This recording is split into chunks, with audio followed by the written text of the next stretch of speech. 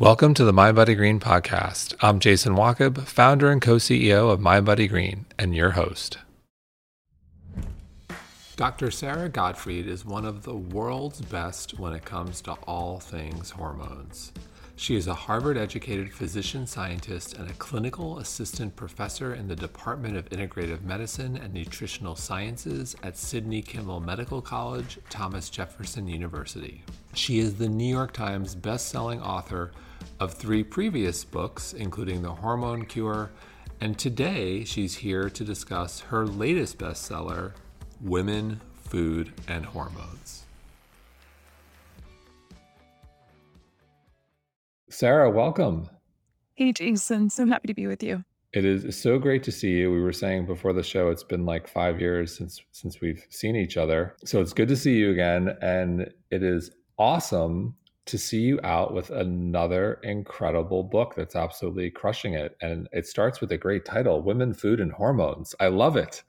Congratulations. Well, thank you. I mean, it's a series of topics that are super misunderstood. So I just couldn't resist. So in terms of being misunderstood, there's a lot to unpack there, specifically with the connection between hormones, weight gain, and weight loss, specifically with women. And you have in the book these 5 principles. So could you start there by briefly walking us through the 5 principles of women and weight? Sure can. So, Jason, the first principle is that hormones influence weight. A lot of people miss that piece because they think about hormones in terms of mood, or they think about it in terms of sex drive or even muscle mass. They don't realize that your hormones are so important when it comes to weight.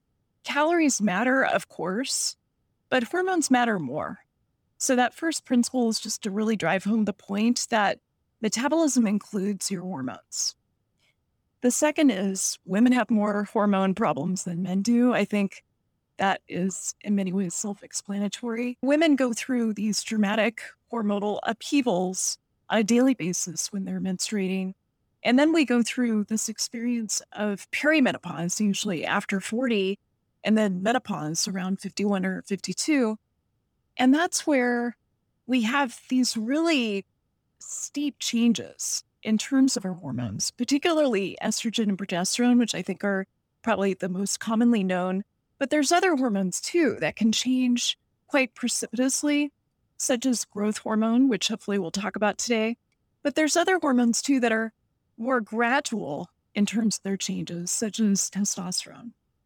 The third principle is that the ketogenic diet influences hormones.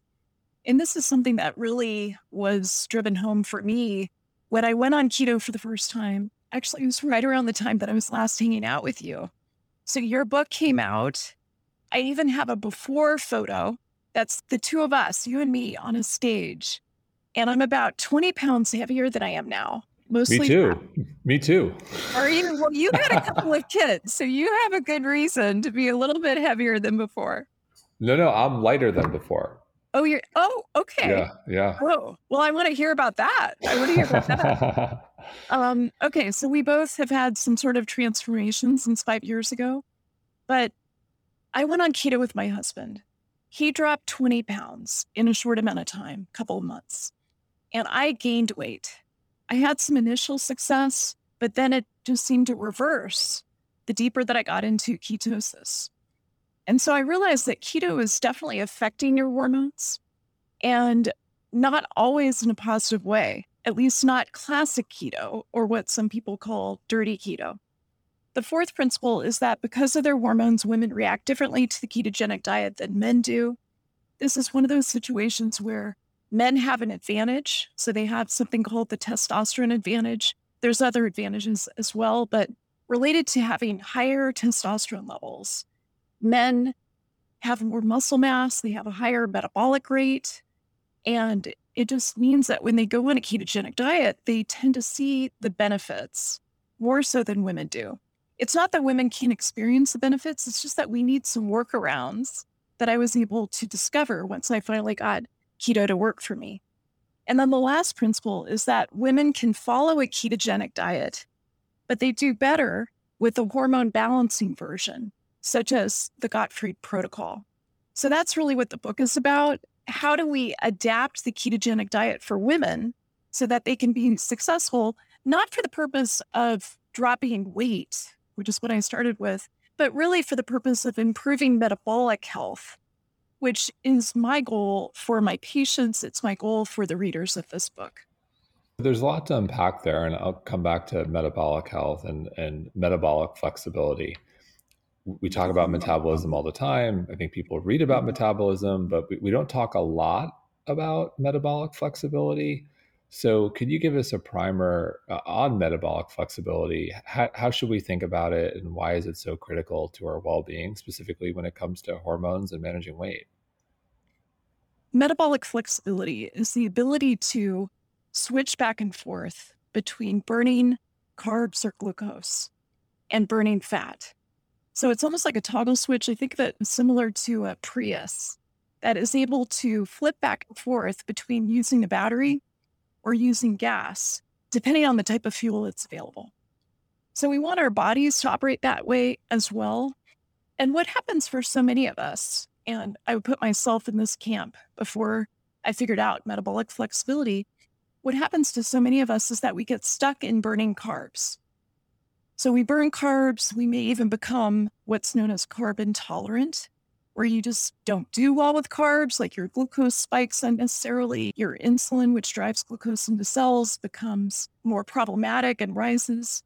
And so many of us get stuck and we're not able to flip that switch. We can't toggle back and forth between burning carbs and burning fat.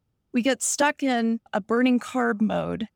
And when you're stuck in that state, and there's a certain hormonal profile that fits with that, associated with not just high insulin, which makes you store fat, but also with high hunger hormones. So you're hungrier than maybe you were before you had problems with insulin. So that's kind of the constellation of symptoms that we see. And just to maybe make this a little bit bigger, what we know is that 88% of Americans are metabolically unhealthy.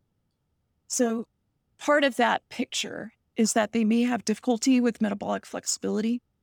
And it's really baked into our DNA that we need to have that ability, that flexibility to toggle back and forth between burning carbs and burning fat, depending on the type of fuel that we have supplied.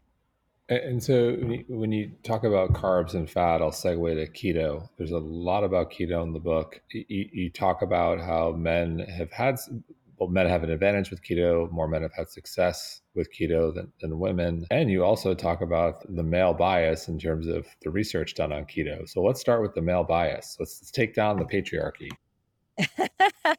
See, this is why I love you, Jason.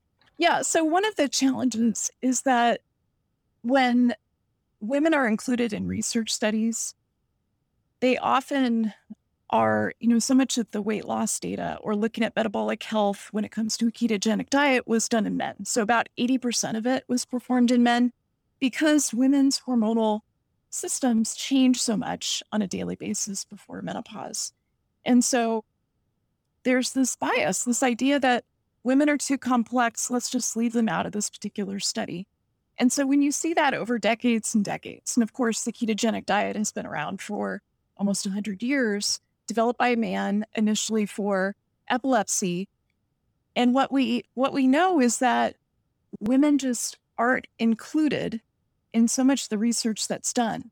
When they are included, what we see is more problems. So for example, some of the early data that was done looking at epilepsy found that women premenopausally, there's about a 45% menstrual irregularity that we see in women on a ketogenic diet. So of course, that's related to hormonal changes. We also see that there's more thyroid disruption. So elevation of things like reverse T3 when carbs are taken too low. And that's something that we see very commonly in women who are on a classic ketogenic diet. The third thing that we see is women have higher rates of insomnia. And we know that carbs are necessary for us to make serotonin, which is so important for getting a good night's sleep every night, for making not just serotonin, but also melatonin. So we've got to get that dose of carbohydrates right. And we know that this bias towards including more men in the metabolic data with the ketogenic diet it leaves us without enough solutions when it comes to women on keto. I know it's a big part of the book, but what are some of the workarounds, if you will, for women? There's three pillars to the protocol that I described, this way to adapt keto for women. The first is detoxification.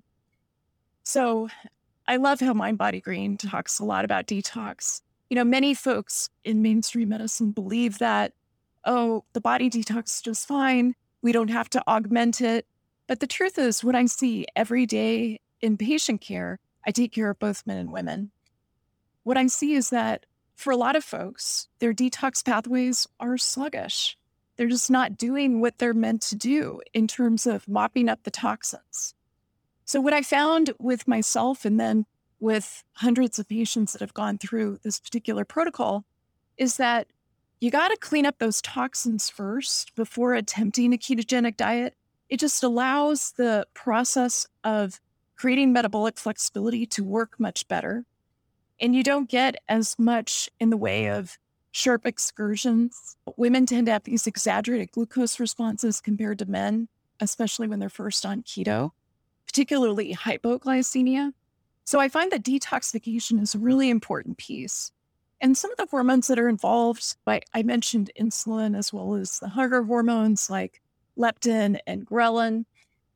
Some of the hormones really need detoxification. So a big part of managing estrogen, for instance, is to inactivate it with methylation. And that's one of those terms that nobody actually understands completely unless you're a scientist. But what we know is that eating the dark green leafies is a great way to inactivate some of those excess estrogens. So getting the cruciferous vegetables that help you with liver detoxification, getting the allium vegetables, things like garlic and leeks and onion, that helps you with making glutathione, which is part of this process of mopping up the toxins. So that's the first pillar. Second pillar is nutritional ketosis. And what I found, when I first went on classic keto, I was told, keep your total carbs less than 10 grams a day, which, as you know, is almost nothing. And I had a lot of problems with that. So I had thyroid dysfunction, I had issues with sleep. And what we know is that focusing on net carbs, even though I was told that was not the way to do keto, I found that many patients are able to get into ketosis focusing on net carbs. So a big part of this process is to make sure that you're getting the right carbohydrates. So getting the dose right, getting the type right, especially those vegetables that we talked about. And then the third part is to layer in intermittent fasting. And that's one of those loopholes that we have in our DNA that allows us to almost open the back door to ketosis. So it's a way, especially for women, but men too, to get more carbohydrates, but to stay in ketosis. So you mentioned methylation. I am a huge fan of methylation. You don't know, our audience probably knows this. I talk about it a lot now. My methylation personal story. So this was after we last saw each other. So let me ask you a question. What's the highest homocysteine you've ever seen? Oh boy. Sounds like a high number is coming my way from Jason. So I would say the patients I saw today, somewhere around 12 to 15. That's kind of a typical number. I like it 5 to 7, but tell me your story. So in 18, when I started to get more serious around my blood work, and I see Frank Lipman here in New York, we discovered my homocysteine was 63. Oh my gosh. Yeah. And for our listeners, homocysteine at those levels could lead to catastrophic clotting, blood clot in terms of aneurysm, pulmonary embolism, stroke. And so, and I'm the MTHFR gene, the double C677T. I've talked to our mutual friend, Chris Kresser, about this. I always float it to, when the subject of methylation comes up, I have to bring it up because I actually am convinced that since 40% of the population has the gene, they probably aren't methylating properly and have higher homocysteine because a lot of people don't test for it. And so today it's in a range between 12 and 15, all through a cocktail of B vitamins and betaine. And I'm just sort of stuck here. But you brought up methylation, we don't talk about this enough because I think it's a huge problem that most people aren't aware of. So I love that you mentioned methylation. Well, I'm so glad that you discovered this with your work with Frank Lipman. I feel like so many folks, I had a patient today who has stone cold normal, what I think of as second generation lipids. So her total cholesterol is fine. Her triglycerides or HDL or LDL, they're all fine. But when you look under the hood, which is what we do in precision and functional medicine, when you look at the homocysteine as a marker of inflammation, as a marker of methylation, when you look at some of these more advanced markers, such as LDL particle or lipo little a, it starts to make sense that 50% of people who have a heart attack had normal lipids. Mm-hmm. But the problem is they didn't get this expanded profile that tells us so much more information, such as it did in your case. Yeah, and so now I'm the crazy man who does probably too many vials of blood. I think the last one was north of 35. I actually complained about it. It was just too many. I'm like, guys, this is just too much. But like Yeah. all those heart disease runs in my family, so I want to make sure I'm good. So like you mentioned LPA, ApoB, particle size, LDL, like you name it. I tested for it, but Yeah, specifically 35 vials is a little too much, Jason. I have a it, limit at about 20. So so do I now. Now I do. I remember she kept on pulling out vials, and I'm just like, whoa, whoa, whoa, whoa, whoa, hold on. I'm into this, but I think we need to scale this back. So you mentioned this earlier, testosterone. In the book, you have this great line: testosterone. You say it's not just for men.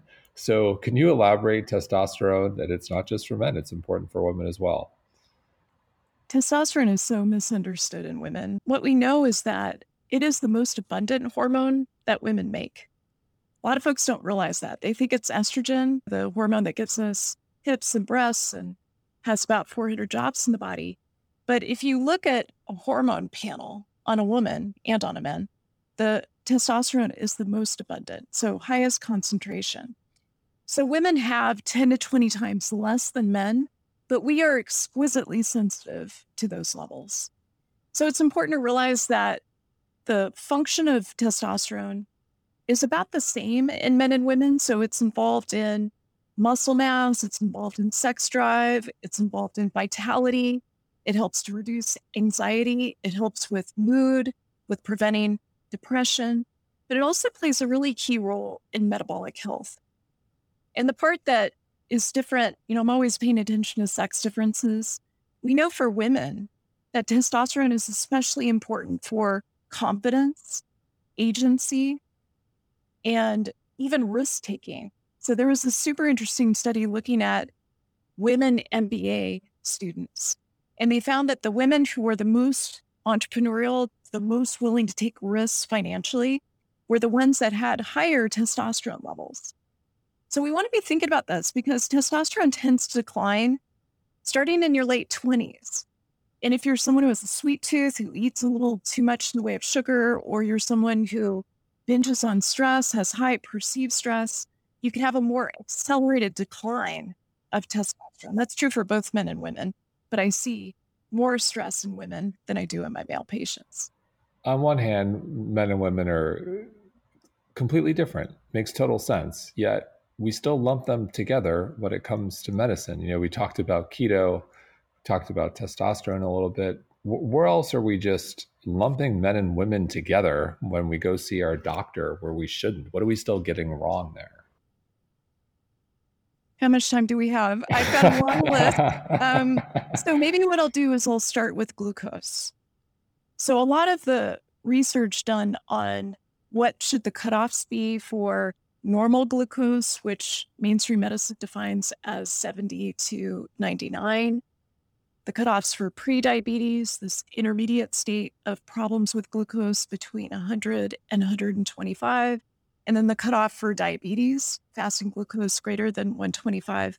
Those were really defined in men. And we know that women start to have evidence of pretty serious vascular problems and cardiovascular disease at lower fasting glucose than men. So that's something I always talk to my patients about. I specialize in prediabetes, so I'm always looking for it. We know that it's not like your fasting glucose is 100 and all of a sudden you've got all these problems associated with prediabetes. It's more of a spectrum. So having a fasting glucose greater than 85, for instance, is associated with more insulin block, with your cells becoming numb to insulin. And so we've got to be thinking not just what's normal, but also what's optimal. And then separating what's optimal for men versus what's optimal for women. So that's just one example. How's that one, Jason? It's a good one. It's a good one. On the subject of hormones too, melatonin, sleep, melatonin. People use sleep aids. Women use sleep aids. Men use sleep aids. Melatonin's a hormone. Can you talk about melatonin use and sleep and women and why we need to be careful about that? Yeah. So with melatonin, the way I think of it is that in my work, I love to work with the innate intelligence of the body. And I really believe when it comes to melatonin, that part of what we want to do is to give the body a gentle nudge. So when it comes to melatonin, as an example, the data is really best with jet lag, with trying to catch up in terms of time zone changes. The data is less good in the use of melatonin for sleep on an ongoing basis. So what I like to do with melatonin is I like to give a small dose of it. So we're talking here about 0.3 to even 0.5 milligrams, 4 hours before you go to sleep. And what that does is it signals to the body that melatonin is starting to rise. And then when it starts to decline, ideally, 10 p.m., that's where your body kicks in and starts to produce more melatonin. So when it comes to melatonin, I have a much lighter touch than I think others do. And in terms of the risks of taking too much melatonin, I think a lot of people just get into the habit of taking really massive doses. I had a patient last week. I run a Dutch test to look, for instance, at what's happening with hormones and metabolites. And she had a melatonin level that was about 500 times what it should be. And she's just been taking melatonin for years and years. So I was seeing her for the first time. And part of what we need to do in that case is to back off on the melatonin and to find a way to work with the innate intelligence of the body better. Did you have an experience with the melatonin? No, we have a strong opinion on it. Colleen, my wife, has had chronic insomnia, and what we use is our product, which is magnesium bisglycinate, jujube, and pharmagaba.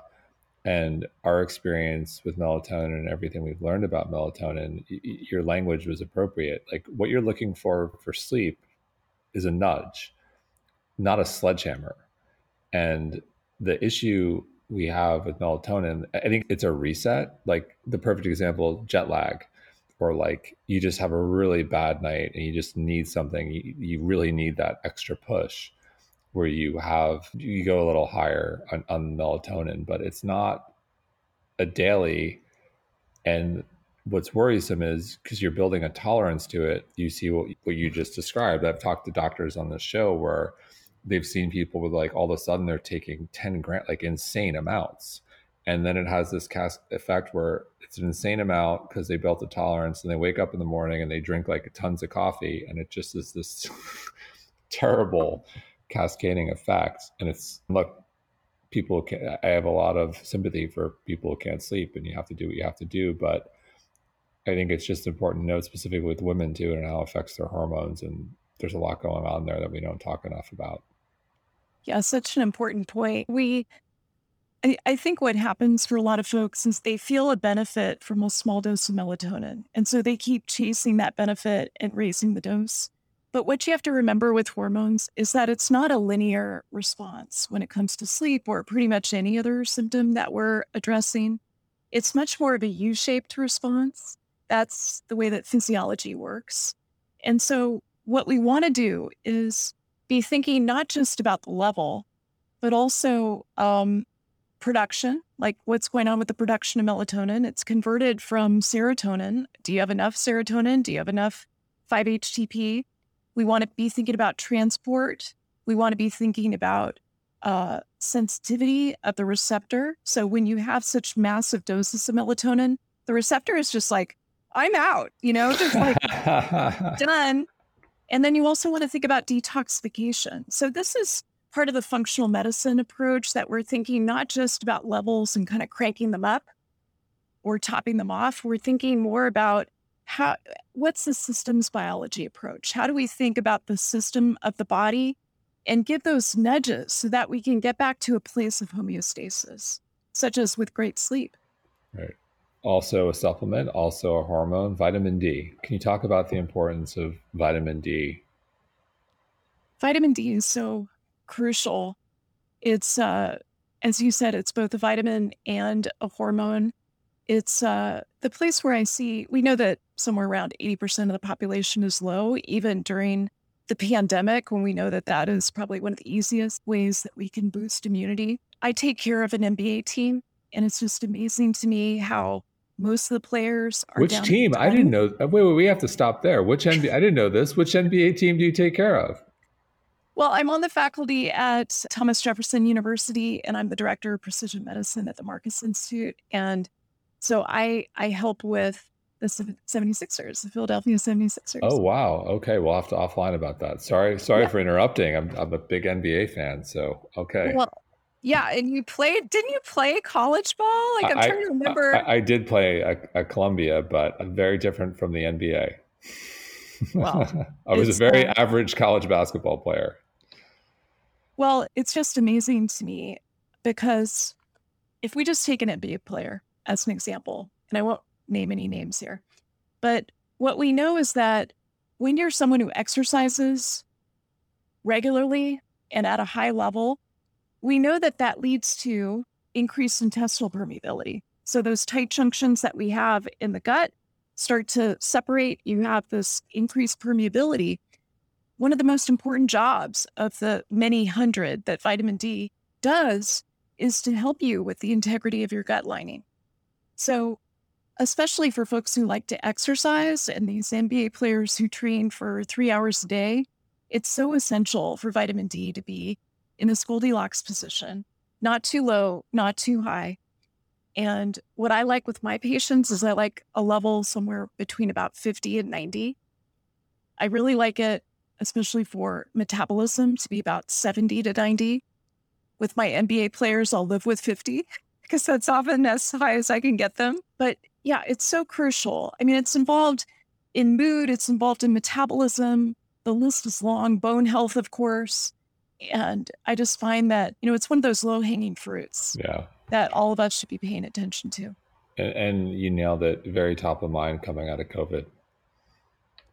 Very top of mind. And I look, for instance, at the COVID protocols that the NBA has and the bubble that they had. And then these guys are running around with levels of 20. And I'm just like, what are you doing? Like, they don't need to be tested every day. Give them some vitamin D, please. Yeah, we're getting there. Slowly but surely, we're getting there.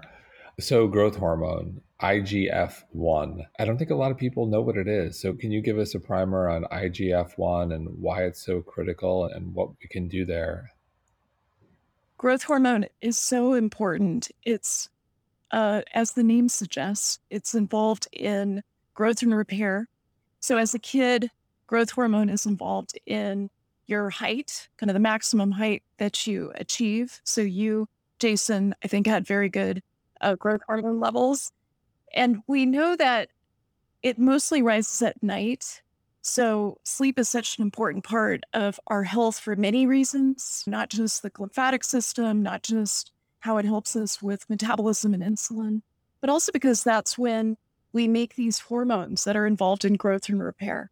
So if I take a step back, the way that you could classify hormones is into two camps. So one camp is the wear and tear hormones. That's cortisol, things that kind of break down muscle, break down tissues.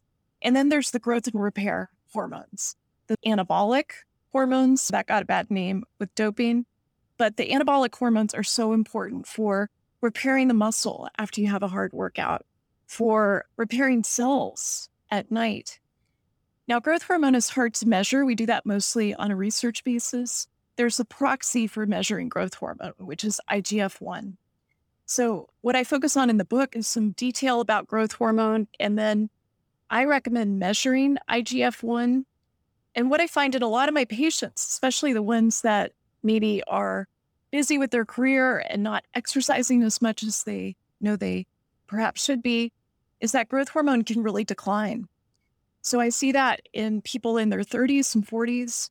There's a sex difference too. So women make growth hormone in a different way than men. We actually have more growth hormone than men until menopause. So once we hit menopause, women have this really precipitous decline that I mentioned earlier.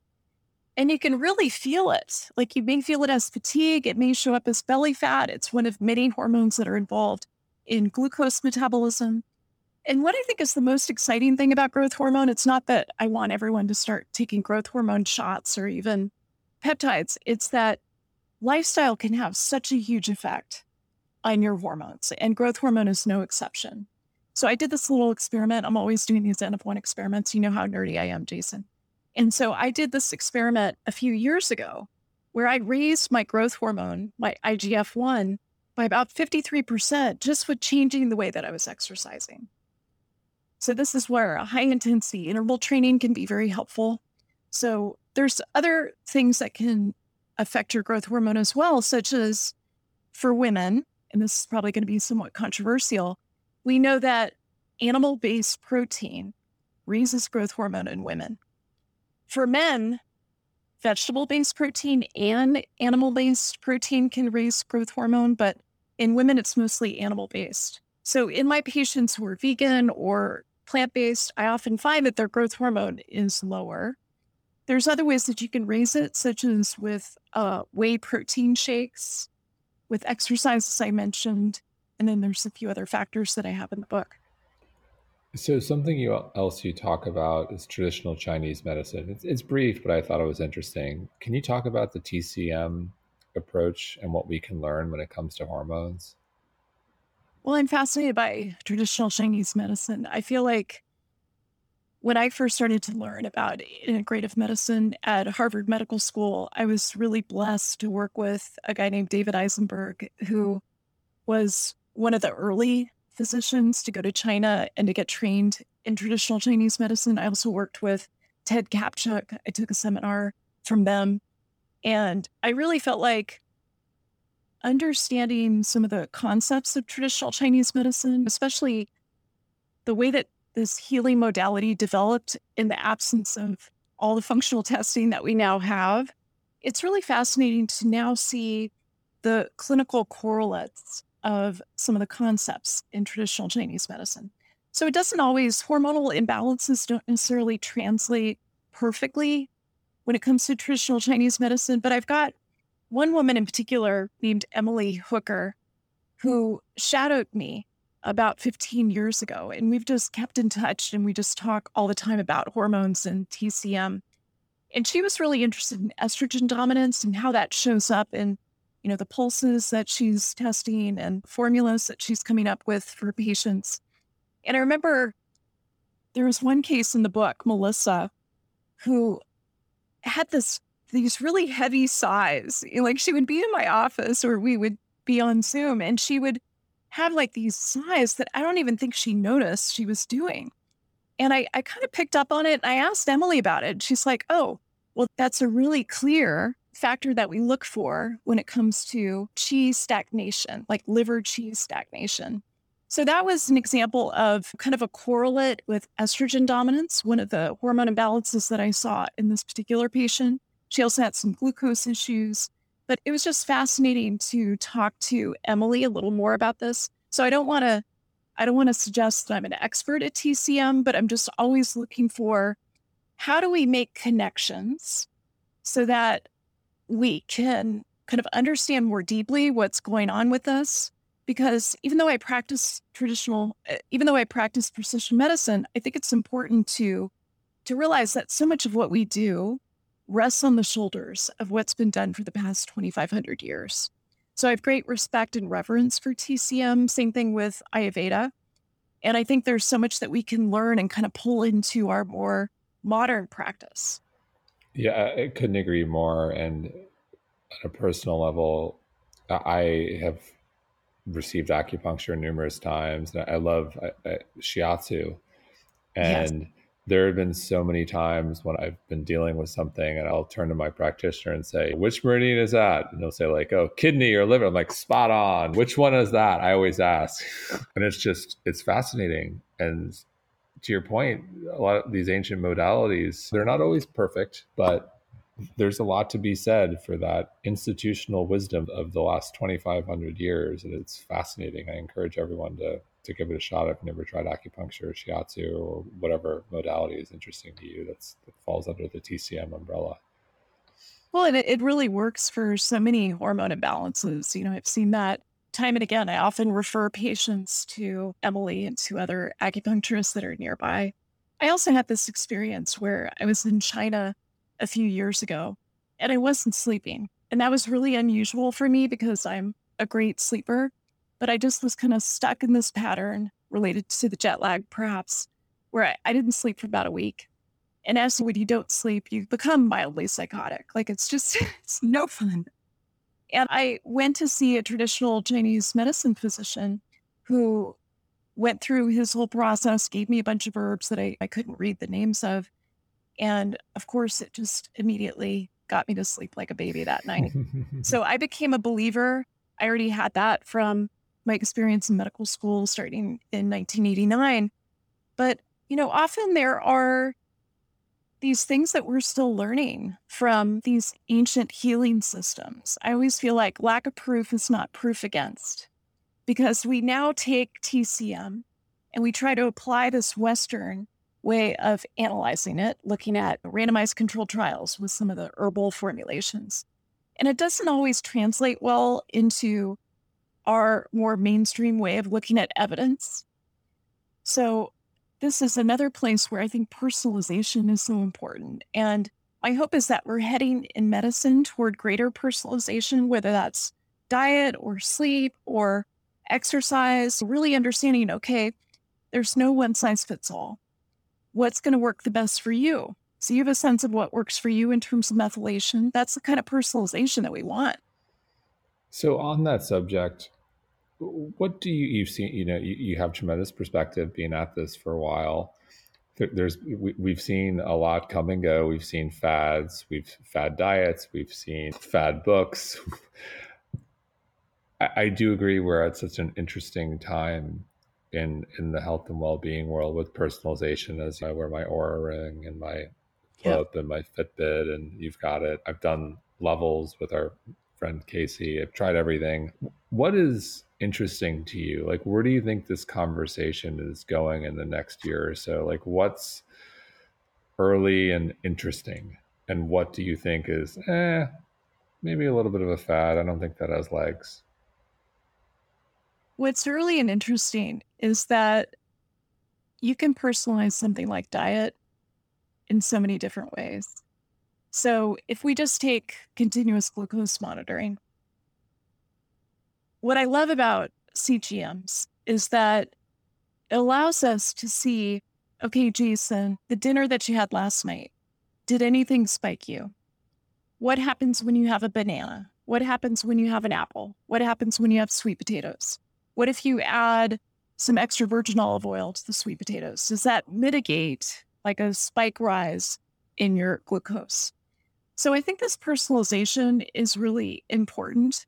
I've seen some pushback toward personalization, especially using CGMs in non-diabetics, because mainstream medicine is very threatened by it. They're used to a system that only pays for the use of continuous glucose monitors in patients who are diabetics, mostly type 1, increasingly type 2 diabetics. But there's a problem with that line of reasoning.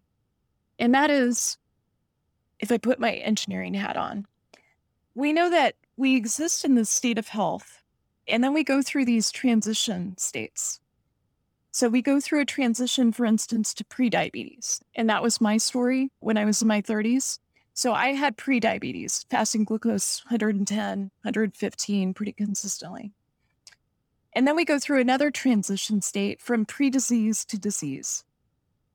And to me, with what I know about the body after doing this for about 30 years, the earlier that we intervene in those transition states, the more likely we're able to reverse disease. So when I look at something like continuous glucose monitoring, what gets me excited is that we can look at this spectrum, from the transition from health to pre-disease to disease. The sooner that we intervene, the better. So that's what I get really excited about. And the transition to pre-diabetes is very different than the transition to diabetes. What we know, for instance, is that your insulin an hour after a meal changes about 13 years before that diagnosis of type 2 diabetes. So that gives us tremendous opportunity to be looking at patients much earlier, to be more predictive, to personalize an approach. So that's what I get excited about. I think because I practice precision medicine, I always ask myself, are we measuring too much? Are we going overboard? Are we similar to the development of orthorexia, where people have this unhealthy obsession with healthy food? Are we creating unhealthy obsessions with trackers? So I always have to ask that question. I always have to sort of frame, okay, with each patient, what are your values? What is it that we're working on? What do you want your health for? What really matters to you in terms of your health? Oh, you want to dance with your great-grandchildren at their wedding. Okay, let's work towards that. We're going to work on health span and longevity and glucose, because those are such important drivers. So I guess my caution is that with all the tracking that I do, I think about, what's the purpose of this? I mean, similar to any test that I order, I'm always thinking, what am I going to do with this information? I don't want to just measure it for the sake of measuring it. I want to understand how it's going to change behavior for the patient, how it's going to change my recommendations. I think that piece is really important. What do you think?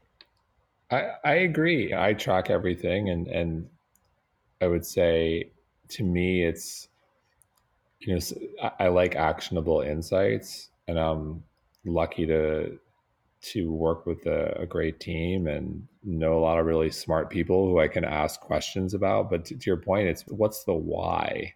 For me, it's longevity. Going to what you mentioned about trackers, we had a guest, Dr. Judd Brewer, on the show. God, it was earlier this year, and he's a psychiatrist, and he talks about it like addiction and habit changing. And he's like, if you're wearing your Fitbit and you find yourself like walking around your living room to try to get more steps at the end of the day, like, what are you doing? That's a problem. And then it came up with Mark Sisson, who, is, God, I think he's like 68, and he looks amazing, and he's He looks just, incredible. and he's just like the nicest guy in the world. And he was like, if I have a great dinner with friends and I need more steps to walk home, like, I'm not going to do it. I'm going to hop in the Uber. Like, it doesn't matter. What are we? And it's a balance. Tracking is helpful when there are actionable insights versus tracking for the sake of tracking. And it's something I've become conscious of and been better at it. But I think sometimes it's just TMI. What's the why? Yeah, I think it's really important to understand the why. Another area that I think is related to this is genetic testing. So I feel like I was in medical school when the Human Genome Project was underway. And we were just so excited for the first genome to be published. We felt like this was going to be a revolution in medicine, that it would guide us further. And the party never happened, Jason. We ended up with all these direct-to-consumer tests that are a little nefarious, that collect all this marketing data. We also have a lot of testing that then says, oh, you should take this supplement by this particular brand.